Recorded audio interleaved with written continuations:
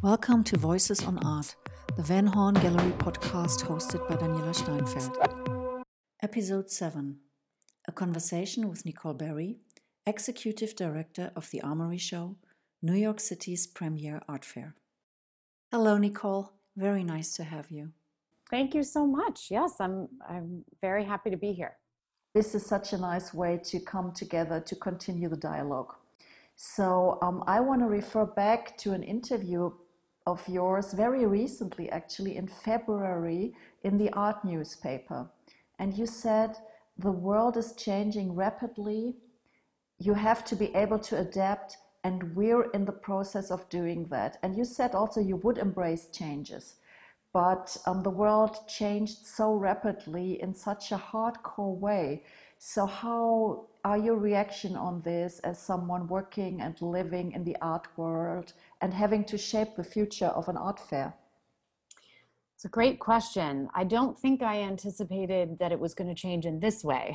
I was referring to the changes that have occurred at a more rapid rate than what I was used to being in the art world for as many years as you and I have both been involved in the art world. Things have changed at a more rapid pace, but I don't think any of us could anticipate this global shutdown and the ramifications of it. And so for me, it's been nice to take a pause and to have time to think about how we can change. The fact that I don't want to say just happened, because that was back at the beginning of March, but relatively, the fact that we were able to happen, and so many other events have had to cancel or postpone, that affords us the opportunity to step back and really think about our clients, the galleries, the collectors that have attended the event in the past, and think about how we can best serve the art community moving forward, and what that looks like as an art fair. And I don't think we have the answer yet. I don't think any of the art fairs do. A lot of the art fairs have shifted to this online viewing platform. We anticipate by September of 2021, having made the shift to Javits and having shifted our dates from March to September, it's hopefully going to serve us well. And that it affords us that time to have planned for a physical fair, but also this digital shift that has happened is not going to go away. And how can we figure out a way that's additive to the fair for people who still don't feel comfortable to travel, or whatever the case may be?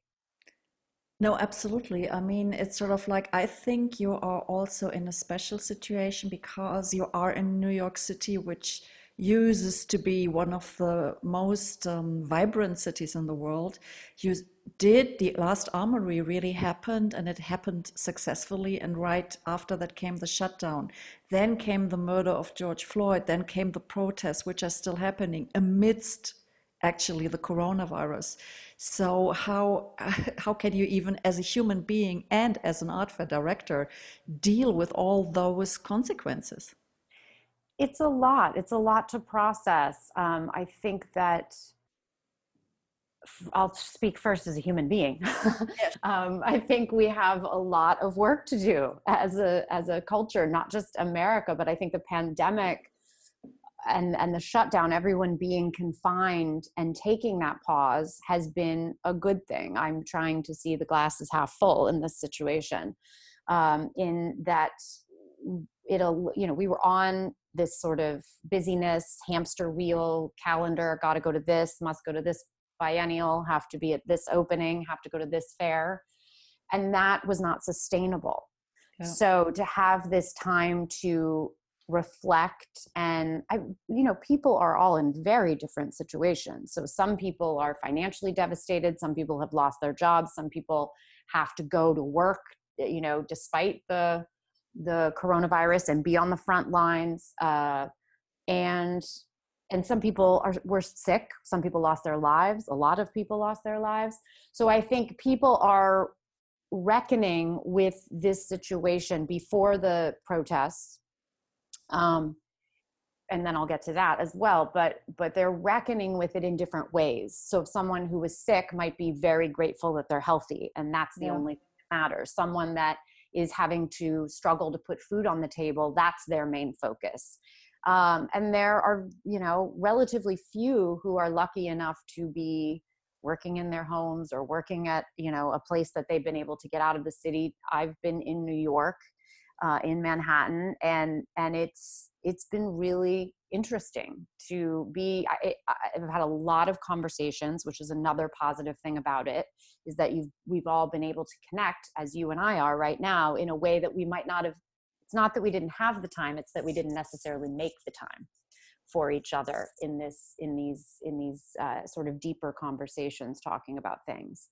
And so I professionally have valued that time, have valued those conversations, and then not just about the pandemic and how to move forward from that and what will the art world look like, but now this very important shift in how systemic racism impacts not just the art world, but our entire country, the entire world. How can we rectify that?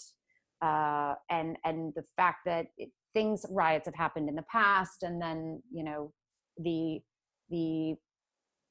all the talk about making changes sort of dissipates. And I'm hopeful that in this case, that's not going to happen. And I think that the numbers of people out there, despite the pandemic, really speak to that people, it's time. It's definitely time. So though it's tragic that it took continue, and these are just more Black lives lost, the Black lives that have been lost that weren't captured on video for hundreds and hundreds of years. Yeah. So I think people are tired of it. They're fed up that they're not going to,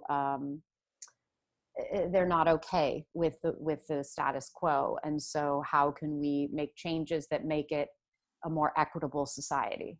And that involves looking at ourselves personally, but also looking at our organizations and trying to make changes to make it more equitable. So that's certainly what we're doing. And it's a long process. This isn't something, 400 plus years of oppression and injustice doesn't change overnight. So it's a long road. But those conversations that I've been having with people about how the art world moves forward, those now include the discussions about racial inequality as well.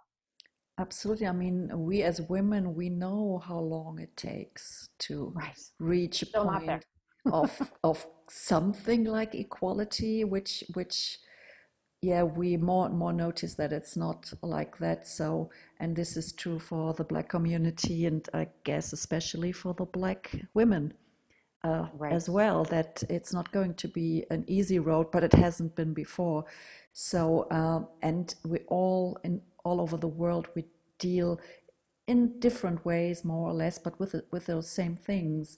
And I would be so curious to see what's coming out of all this reckoning, all these thought processes. Where does it lead us to, also emotionally, in the arts? Will there be new art, other artists? How will the art fairs look like?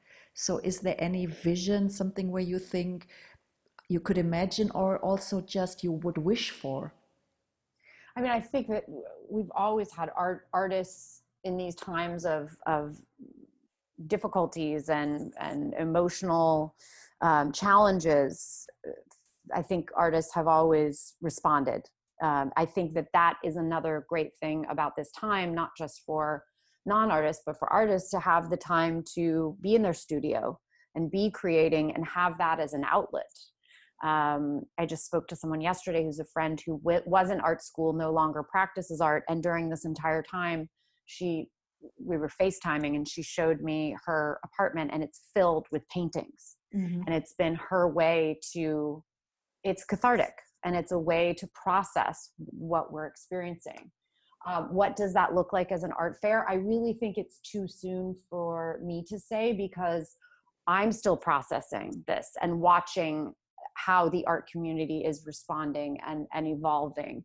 The only thing that I think we personally as a fair have done, or not personally, but we as a fair have done, is to create assistance in whatever ways we can. So whether that is our Armory Access program that we created to help young galleries to have a broader digital audience.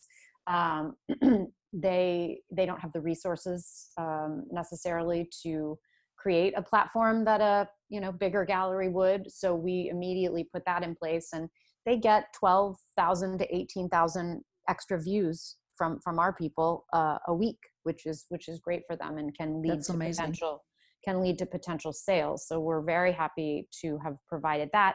And then our talks programming. So whether it's behind closed doors, like our Curatorial Leadership Summit, where at the fair it's a day of programmed behind closed doors, and then a talk that's also available to the public. But 75 curators from around the world come and participate in that. And there was a need. There were curators that reached out to me and the chair from last year, Jose Diaz from the Warhol, and said, we have this great community and we're isolated right now. We feel alone and this was before the protests happened. This was just pandemic related.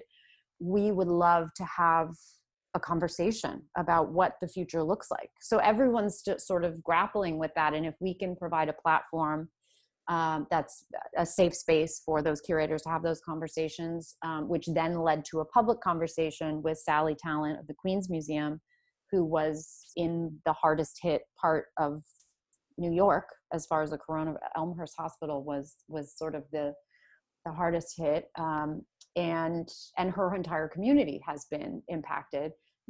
In conversation with Sahanya Rafel from M+, in Hong Kong, that had opened, closed, was reopening. So Asia being much further along this process than we are. And so trying to give people ideas about how people were, best practices that were being put in place. And Sally sort of re-envisioning her museum as a help to the community, whether it was providing programming online or distributing food. So trying to rethink how your organization functions, and those conversations have been great. We just had a discussion about public art, and again, that was sort of came about because of the fact that everyone's at home and can't get out to see art, but you can always go see public art, and what is the importance that has.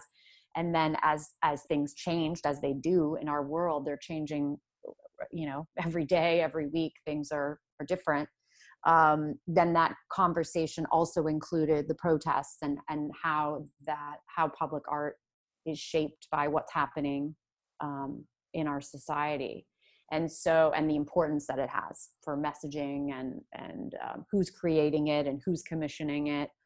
And so we feel a responsibility to not just have discussions with the 1% of the art world that's experiencing this, but the organizations that are struggling to keep their doors open, the galleries that don't know if they can keep their brick and mortar spaces, because New York has been incredibly impacted by this, and I'm sure that not only will galleries close, and some of them have, but artists will have to leave. Because the city is incredibly expensive as it is. And when you have no income, then it's much more challenging. But bigger organizations not having any visitors, any revenue, and that the galleries luckily are now able to be open with restrictions of how many people. I'm actually excited to get out to some galleries next week to go check in and have those conversations in person and see art, which I'm so looking forward to. But the museums don't open until phase 4 here. So that could be August, September, we don't know.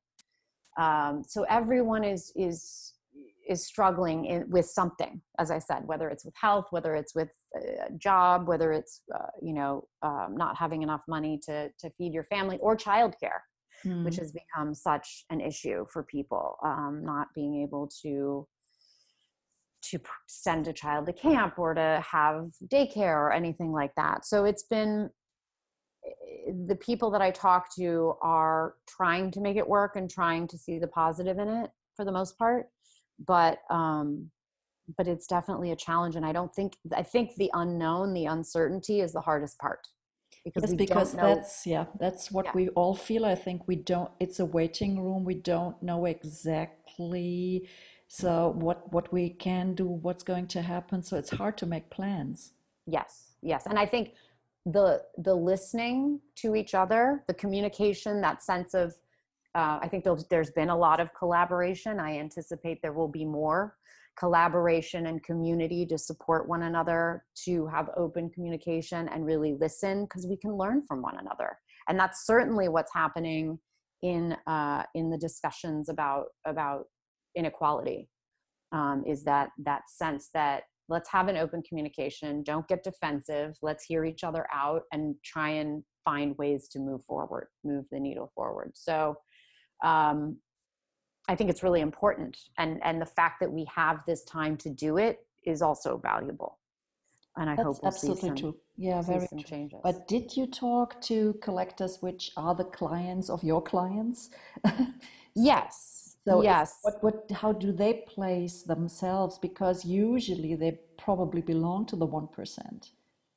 Yeah, I mean, I'm not saying that we ignore the 1%. I'm saying, yeah, we want to touch base with our galleries. We want to touch base with the collectors, but we don't want to, a large part of the art world that's shaping things is those nonprofit organizations, Absolutely, yeah. and the Yeah. artists themselves. But we're nowhere without the artists themselves. But the collectors, I think have also been impacted in a way to have that pause. They don't have to feel the pressure to be at everything, to go to this fair, that fair, go to gallery weekend, do this, do that. And I think that's been nice, because the things that they are seeing are more impactful in some ways, even though it's not in person, because there's what I've heard from some of them is that there's that pressure to feel like, oh, well, if I don't see that show, or if I don't get to this thing, then I'm missing out. It's not a fear of missing out. It's just a feeling of missing out. And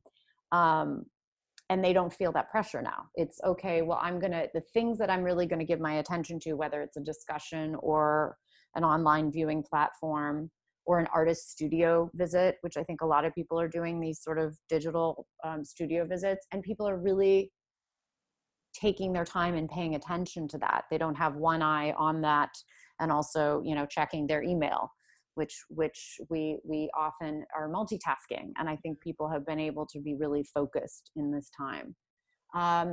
And people want to see art in person. So every collector I talk to is dying to see art in person. That's something that we all feel. You can't miss that experience. The digital doesn't replace it, nor is anyone trying to have to make it a replacement for that in-person viewing. So that's why I think fairs are still incredibly important, and serve a purpose when people will feel comfortable enough to go back in large groups, whether that's when a vaccine is developed or there's herd immunity.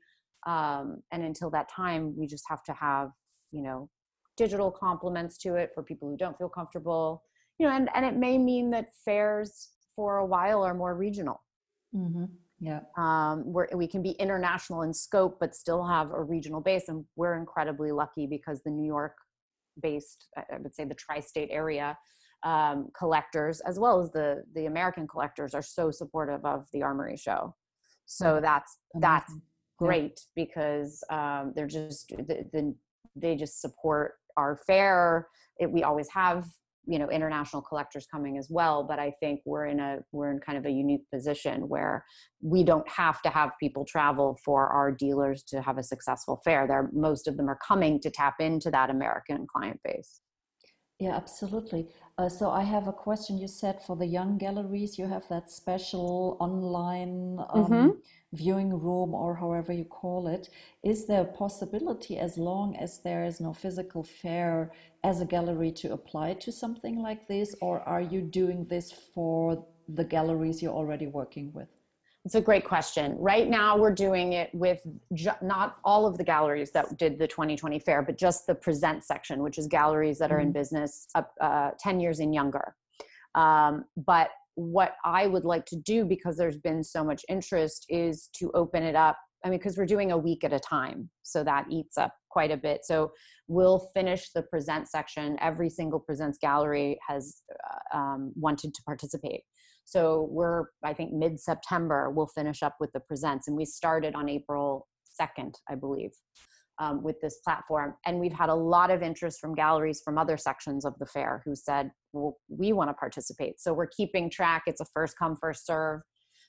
Everyone that's participated can, but it's something that I want to live past the shutdown, because, fairs are very important for seeing the art, seeing a lot of art at one time. And then that energy that a fair brings, the networking. You might run into someone, maybe a curator sees a sense of discovery, a curator sees an artist they're not familiar with, and then a show comes out of it. So that element of it is incredibly important. But this process, this whole time, has allowed me to think about how important the gallery shows are, and how this started because I felt so terrible for all of the gallerists who had created, yourself included, who had created exhibitions that either closed or never opened because of the shutdown. And so that's incredibly frustrating. And I want to have something year round that supports, whether people can get to the galleries or it's just viewing it on our online platform, supports the gallery program, because that's an integral part of the whole fabric of the art world. And so we will not open it up to anybody, but we'll certainly open it up to our 2020 galleries. And then moving forward, I'm not sure what that will look like.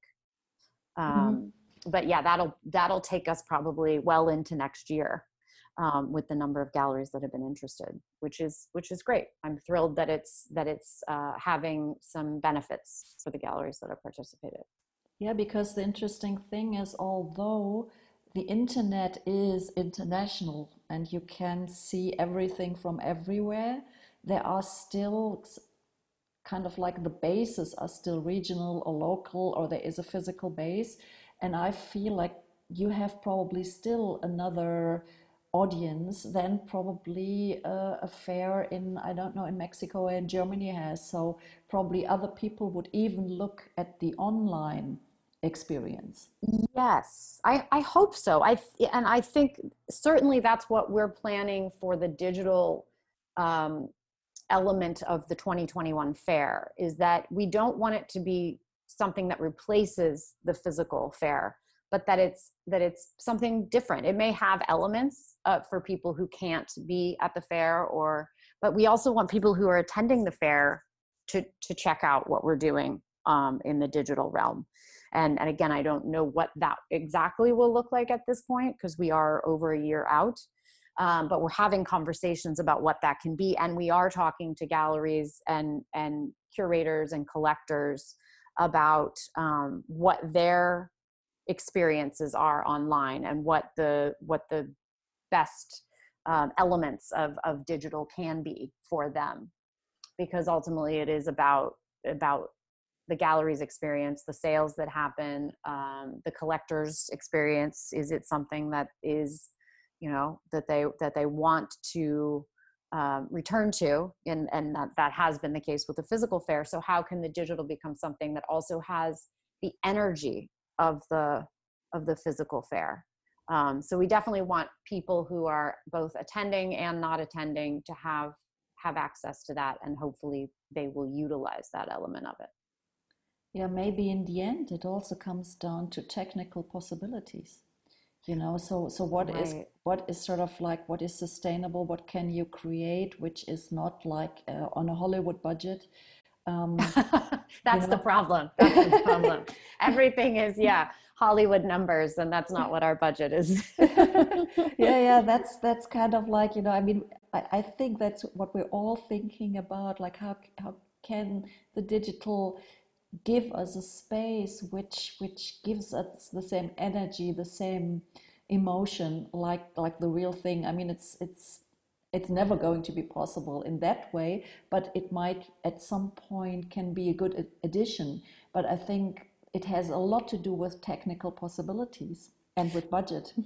And I think they're out there. I don't think we need to reinvent the wheel. No. I think that we're, as you know, the art industry is one of the last to sort of embrace technology, and people were starting to prior to the shutdown. For sure, there were galleries that were putting digital platforms out and things, but I do think that there is existing technology, and as you said, it's not going to be in lieu of, but to create something that's a little less dry than just a JPEG that you're clicking, that has some element of an in real life component, without having to wear goggles and the whole thing. So I do think the technology is out there. I just think it's a matter of, maybe it's somebody who's not in the art world who can, and that's sort of who we're having discussions with, are people that aren't necessarily in the art world, but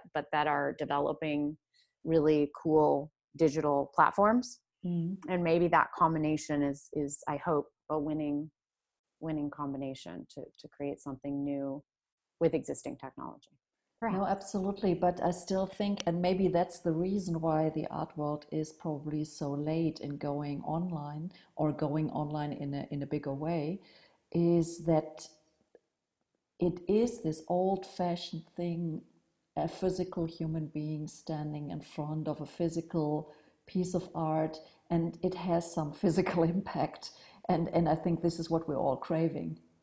Yes, absolutely. I mean, that's why I'm giddy about getting back into galleries next week, because though I love the art in my personal collection, I'm anxious to be introduced to new artists that I might not know, or see artists that I'm familiar with and see new works by them. So there is that, it's such a visceral experience, art. And so it creates, emotions. And I think that's obviously much easier to do in person than online.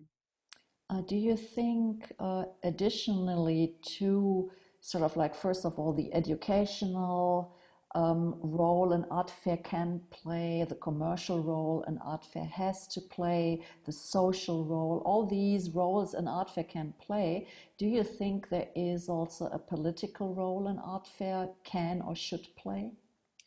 It's a really good question. All of those are incredibly important. I'm a former educator, so the educational component is super important to me as well, and plays a part in the commercial and the social. The political, I think art fairs, without taking a particular political stance, by just agreeing to show the art that is made of the time, is even a better way to do it. Without, we had JR, a piece by JR 2 years ago. Was it 2 years ago? 3 years ago? I think it was 2 years ago. And it was fantastic. It was out in front of the piers on the exterior of the fair. And it was photographs of Ellis Island immigrants with the faces superimposed of Syrian refugees. And that, to me, was a political piece, but it was not, the fair itself wasn't making a statement. We were simply sharing a piece that was made of the time, made as an experience, as JR's experience in this moment. And what I loved about it was that people who didn't know what the Armory Show was, would be driving down the West Side Highway and be like, God, and it was very large. It was JR's all of JR's pieces are, and hopefully would then go look it up and learn more about it and have some interaction with it on some level. And then of course, people who were coming to the fair, Jeffrey Deitch had a JR booth that year, so I guess it was 3 years ago, and could learn a lot more information about it as well. So I think, to me, presenting the art that is being made at a certain time, that may have no political aspect, that may have a lot of political intention, that's our responsibility. It's not our responsibility as a fair, as a commercial entity, to take a political stance, but that we are showcasing art that's representative of the time, and that speaks for itself. And I also don't ever want to be, telling people how they should feel about a certain piece. Mm. I think that art is such a personal thing. And so there's obviously the artist's intent, but then there's also that very special moment before you read about a piece, or you may know who it is by right away, or you may not, that you're having an interaction with it. And that interaction then becomes deeper or richer if you want to go further. And so that special moment, I think, is again, is our responsibility. And with your new location, will you also do something with sculpture or installation in public space? Yeah, so we, to be determined right now what that would look like, but we are in conversation with some organizations. We have in the past done projects. Last year we did an amazing project with Times Square Art, and in conjunction with the Brooklyn Museum, Kavi Gupta Gallery, and Roberts Projects. And I feel like I'm forgetting somebody else that was involved. Anyway, Jeffrey Gibson had, there's a program called Midnight Moment in New York City, where every month Times Square Arts does a commission of a video work by an artist that's selected. And the moments before midnight, on the majority of the screens in Times Square, the video is projected. And Jeffrey Gibson's was the month of March. And we organized a one-night performance with the dancer who is projected on the video, so in person. And so public art, that was wonderful, because then you're engaging people. We had obviously some VIPs that were able to come. The galleries were able to invite people, but then the public who was in Times Square is seeing this amazing performance.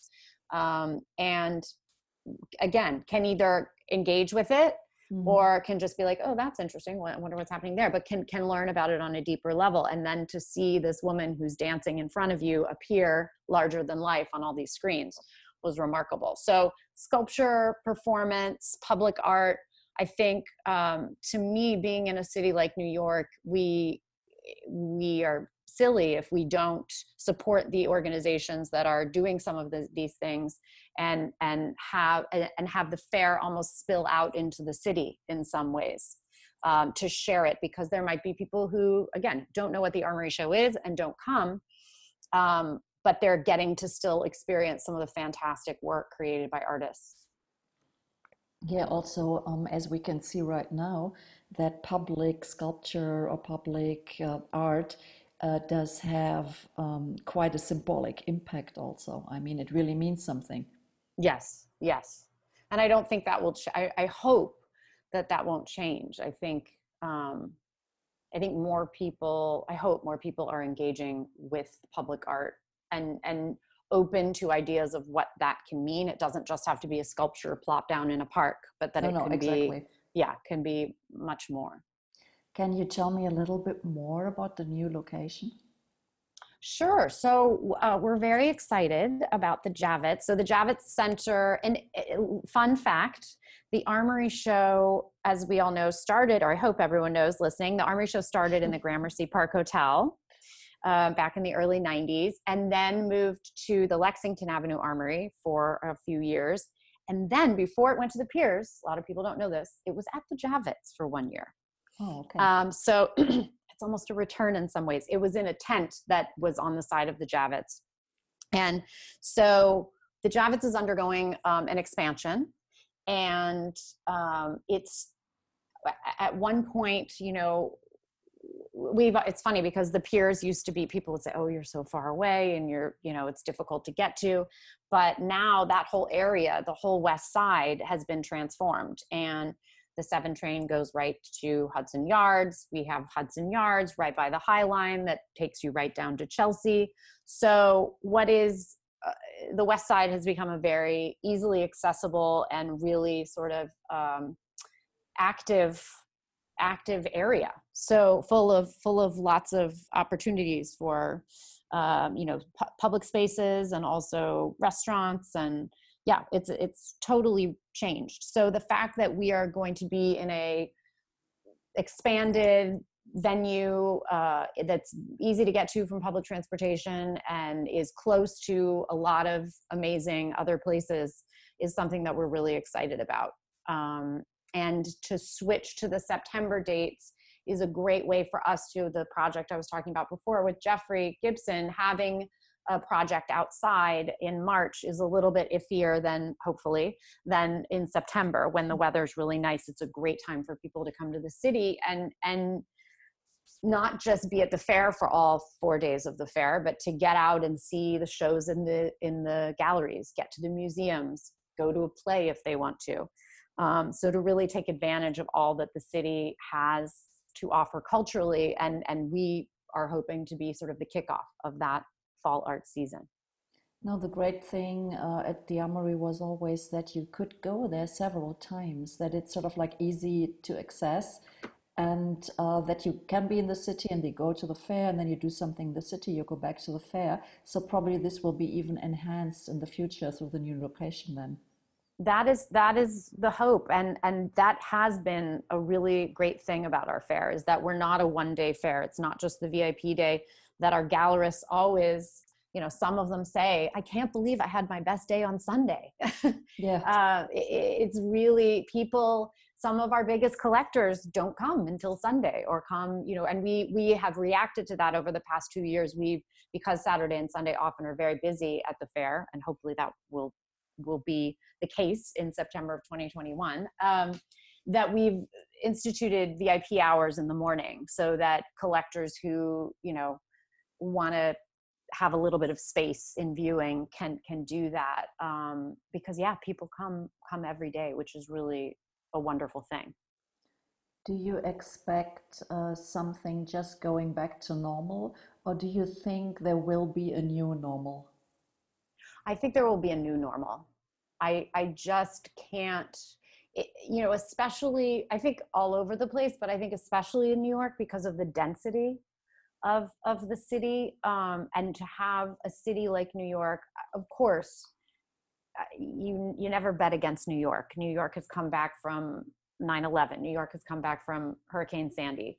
But I think having a city like New York shut down, and that was probably the most impactful thing for me, I love the energy of New York. I thrive on the energy of New York, and to walk my dog, and I could, I wouldn't see but a handful of other people that no one was on the roads in those early days of the shutdown. It was very disconcerting. So I think people might be initially, again, until a vaccine comes, they'll be a little bit more hesitant to take the subway or go to Broadway, which is opening up, I think, in September. That's what I heard. But I also have to say that right now we've got outside, restaurants can have spots outside for people, and every restaurant I walk by in the evening is packed full of people. So I think people have different reactions to it. Some people have a different level of comfort than others. But I do think that I don't know how we go back to normal, and I'm not sure that we should. Mm-hmm. I don't like the word should, but I hope that we learn lessons that make the new normal better. In what way? Well, I hope that we don't just rush back to the busyness of before, and not the time that we took to reflect. I hope that we carry some of that with us. So we make time for the people that we are interacting with. We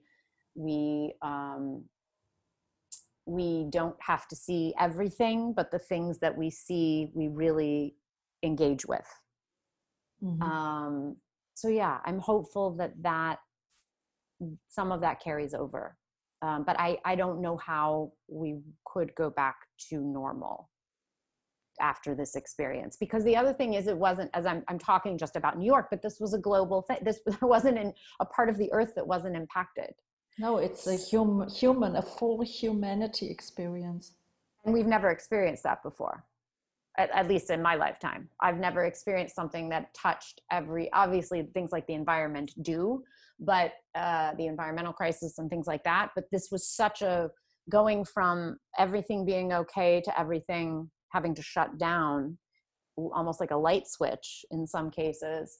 And for everyone having this shared human experience of being at home, being confined, and also lacking a human intimacy. I haven't seen my parents since this all happened. And you aren't able to, shake hands, hug. That's the other thing. The new normal, I don't think people are going to be as eager to shake someone's hand or give them a hug. How do you greet them? I know at the Armory, we were doing a lot of foot tapping and elbow tapping. Or you can the namaste. Oh, you namaste. I actually loved the namaste. I love the namaste, yeah. Yeah, some people did do that, and that's such a respectful way to do it. Yeah. But, that sense of human touch, that I know people that are in the medical industry who couldn't interact with their children for 100 days or whatever it was. And you hear stories about that as well, that they sent their children to live with their grandparents or whatever because they feared getting them sick. And can you imagine being a child for 100 days and not being able to have any contact with a parent? And it happens, obviously. I think about other situations where that has happened. But to have that globally is pretty, it's a massive shift. And I hope that we're able to move forward and recover from it, and learn something and see the glass half full and not see it as just the negative. Though when hundreds of thousands of people's lives are lost, that's also something to contemplate.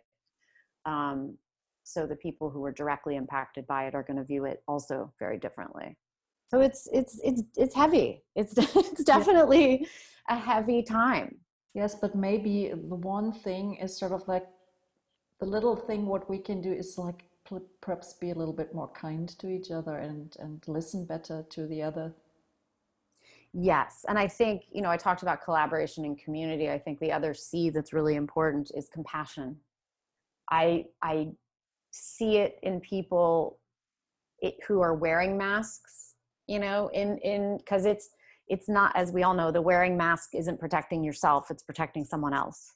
Exactly. So having that sense of that selflessness, that this isn't about you. You're going to be, oh, I'm sorry, you're uncomfortable for, however long you're outside that you have the mask on, but this isn't about you. This is protecting, someone's grandfather, or this is protecting that frontline worker who has to be taking care of COVID patients hours and hours a day.